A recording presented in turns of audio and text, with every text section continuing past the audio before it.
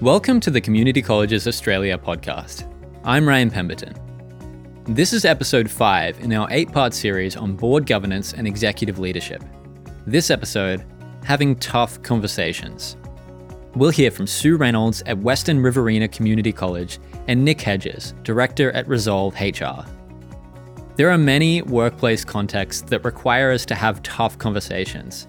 Maybe it's an employee that is underperforming or struggling with mental ill health. Perhaps it's a bullying or compliance issue. These conversations can be uncomfortable to have, awkward to bring up, and there is often a lot riding on their success. So in this episode, we'll go through some useful strategies on how best to approach these discussions and ensure they're resolved as painlessly as possible. First up, Nick Hedges. So you're in a situation where you need to have a difficult conversation with someone. What might stop you from having that conversation? I think there's probably two things. One is I think we often are afraid, or there's a little bit of a fear around what's the reaction of the other person going to be. If I'm going to have this conversation with you, Ryan, that I know is going to be difficult going into it, I can't control the way you're going to react. All I can do is control the way I'm going to position it to you and my emotions in terms of the way that you react. So the fear of the reaction of the others is often what's difficult. And the other part I'd say is that there's an emotional discomfort. So how are you going to feel if they get upset, right? So if they get defensive, is that going to lead to me being angry or defensive myself? Am I going to need to defend my position? Or if they sidetrack the conversation with another topic that wasn't even what you wanted to talk about and they derail it, are you going to then feel overwhelmed? So our emotional discomfort, along with the fear that could be portrayed towards us, is often a couple of the barriers to difficult conversations. What can go wrong if you put off having one of these conversations? Say, for example, you're a manager and an employee is being underperforming. What are the risks of delaying or putting off that difficult conversation altogether? I think there's several risks. The effects of avoiding these conversations has a massive flow-on effect for the organisation. Like, we could potentially lose engagement and people feeling a bit disgruntled about the organisation because other people are seeing this behaviour or the performance standard or whatever it is that needs to be addressed, and they're going, well, I'd be prepared to have the conversation. Why can't you? You know, you're the one who's being paid to do it. Or so it can definitely have a flow-on effect for engagement and productivity and efficiency within the workplace, the culture of the workplace. Does the behaviour get worse? Do we then condone that performance standard? Do we condone whatever it is that we're trying to address? From a personal perspective, we could become more and more frustrated, and by us not saying something, it's going to have an effect on us. Is it going to affect our mental health, our ability to manage our own emotions, our ability to talk to that person going forward? What are some strategies that people can use to help promote a successful interaction? So I think there's a couple of things in this. I think the first thing is to focus on the problem and not the person.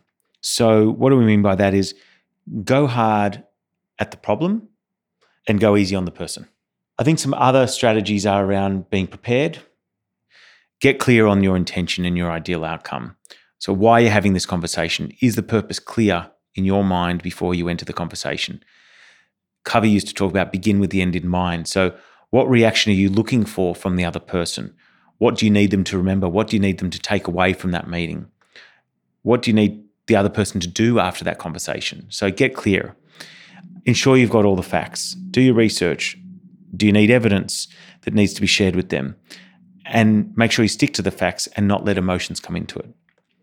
Picking a suitable time, a suitable location, again, seems obvious, but I've spoken to clients where they're about to make somebody redundant and go, should we just do that in a cafe down the road? No, do not do that in a cafe down the road. It's just not a great location. There's people around. What if people do get emotional? Get a meeting room, have a box of tissues ready, all of that sort of stuff. You don't know what their reaction's going to be. What's your mindset? Is your mindset before entering into a difficult conversation that you're already, clouded with other things from your own life? So have you got a clear head to ensure that there's no excess emotional baggage, in a sense, that goes into the conversation? And will you be able to fully commit to being present in that meeting, or are you going to be distracted by other things? Often I like to start with a micro yes, which is, look, Ryan, we've got a couple of things I really need to talk to you about, and they're going to be difficult. Are you okay if I talk to you about them today? And when you respond with a yep, that's fine, even though it still might be difficult, at least I've got some consent to be able to move forward. When going into a difficult conversation, it's important to be mindful of the style of communication you're using. So being assertive and not aggressive.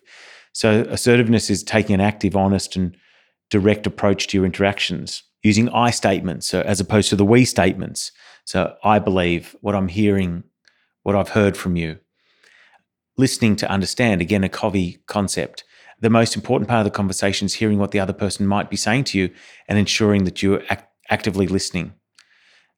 Often in conversations, rather than focusing on what the other person is saying, we're focusing on what we want to say next. So being present with your communication is really important. And the final tip that I'd say in terms of strategy is body language and tone. In a virtual environment, and if you're dealing with people virtually when you're having these sorts of meetings, promoting a visual presence. So promote the use of webcams to ensure a visual presence. So often we're picking up signals that we weren't aware of, and ensure that you're not missing key communication signals by having the webcam on possibly at all times. Having open body language, maintaining eye contact, ensuring that your tone is respectful, all of those sorts of things. So I think, those sorts of strategies can all help to having a more successful interaction when you're having a difficult conversation. Nick Hedges, Director of Resolve HR. Next, we'll hear from Sue Reynolds. Sue has had a lot of experience handling tough conversations in her role as a vocational education training manager. I have really strong trainers who are very confident and very, very sure in what they do. And sometimes when I have to have that difficult conversations with them, it can get a bit testy. One example I've got the WRCC has a trainer who's a very confident trainer, a very strong trainer. And on one occasion when the assessments were submitted and ready for me to process, I noticed there was some gaps in the evidence. So before I could process them, I needed to have a conversation with him, asking him why the assessment tasks weren't completed and the students were still deemed competent. I called him in, we sat down, and right from the get-go, he had his back up and he said that he felt that the additional documents that he had produced, which weren't from WRCC, were sufficient in filling those gaps that I thought were there. I then had to explain to him that was okay. However, they were not mapped to the unit of competence. They didn't meet the rules of evidence. Therefore, I wasn't comfortable in issuing a qualification. He still wasn't happy with that sort of idea. In the end, I said to him, look, I will take ownership of this on my part, that maybe I didn't explain the process correctly, and being a new assessment, you weren't really familiar with the whole structure of it, and I will take ownership. I said, but you also have to take ownership of your industry experience and your code of ethic as a trainer, that they must fulfill all the criteria to be deemed competent. He still wasn't happy with that, and in the end, I decided to call it quits and say, we'll talk about this later. He wasn't happy. I wasn't happy, obviously. And off we went. And then I mulled over and I thought, there's got to be a way where I can get to this trainer without it really exploding. So then I went through his past courses and training programs that he had delivered and worked through the exit course evaluations. And there was some really excellent feedback. Engaging trainer, knew his content, loved the course, will recommend. I thought, yeah, great. Sue believes in the importance of adapting your communication style to the situation and the person you're speaking with.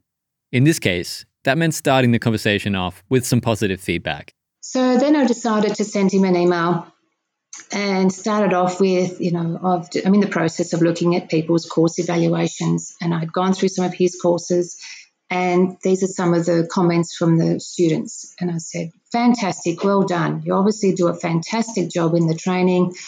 I really appreciate that. Thank you. I said, we still need to finalise the past class that we were speaking about. Can we have another conversation? And yes, we did. In he came, body language much better, his tone was much better. We worked through it. We came to a conclusion. We worked out how to fix the problem. And from then on, we've had a pretty good relationship. So that was a matter of finding something that was a real positive that he could relate to. And then we got that common ground and he could then work through it together. You obviously had an intuition that if you gave him some positive feedback, that he would be more receptive to the criticism that you had to deliver in order to get the outcome that you needed. Why did you think that was important? It's the type of personality this person is. He's very strong and very confident in what he does. So having someone come along who's not even in the industry, who doesn't know anything about what he's teaching, I haven't a clue about the stuff he teaches, and I'm telling him that there are faults in his assessment. So he's on the defensive. You had to sort of kind of work backwards. Always start with the positive and lead up to it and try and smooth the waters a little bit. Sue also says it was important for her, as the manager in the scenario, to take ownership of the issue. There's got to be ownership on my part as well as their part. So there's always two parties that have to take ownership. The trainer has to take ownership, and myself as the manager, I've got to take ownership too. Because if the trainer's not doing the work in the way I would like it to be, is it the way I've sort of communicated that? Are the processes not correct?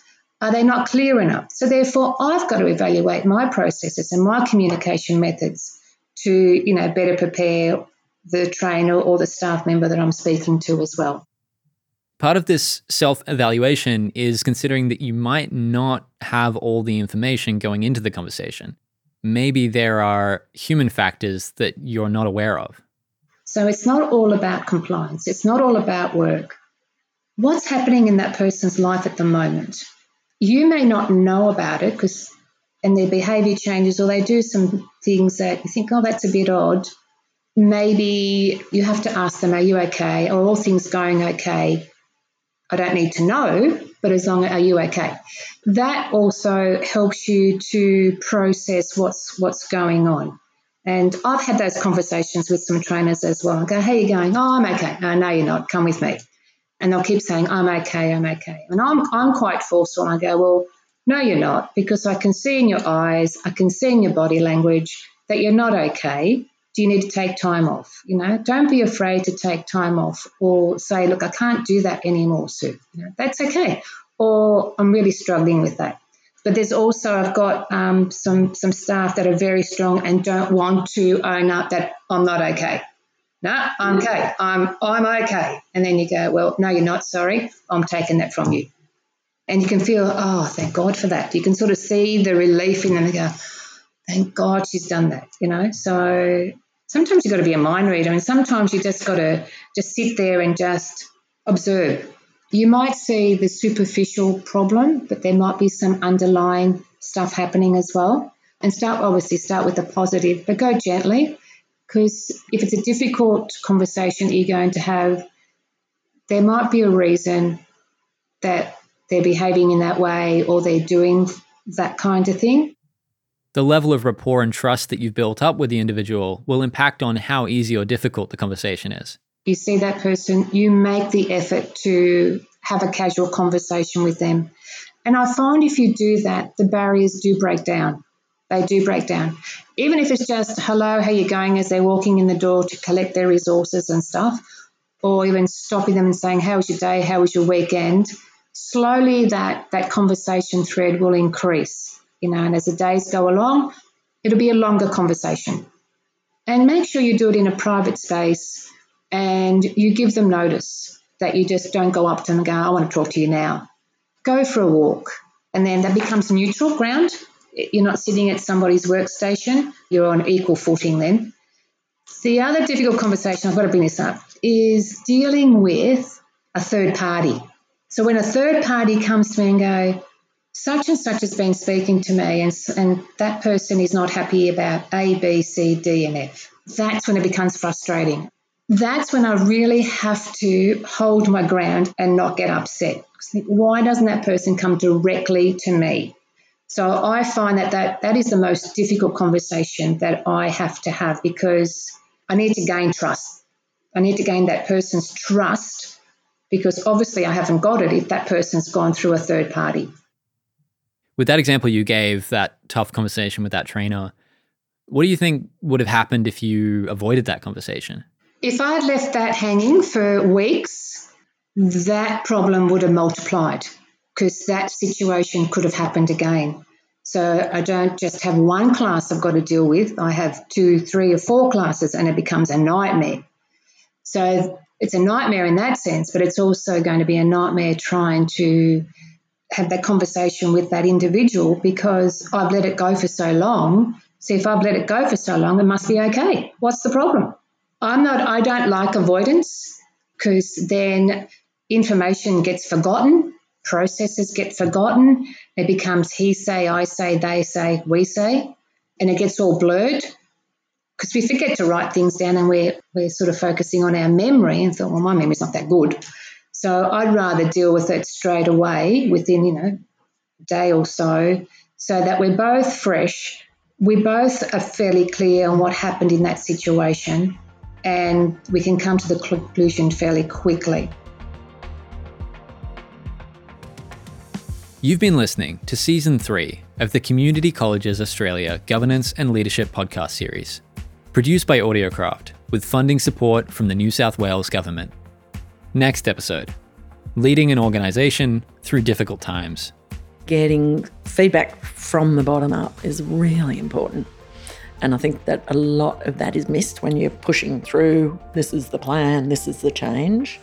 There was a command and control element to it, but it was very much, what do you need to make this work? What resources do you need to make that happen? Have we got them? Can we make them up? That's in the next episode of the CCA Governance podcast series. You can find all of our episodes at cca.edu.au.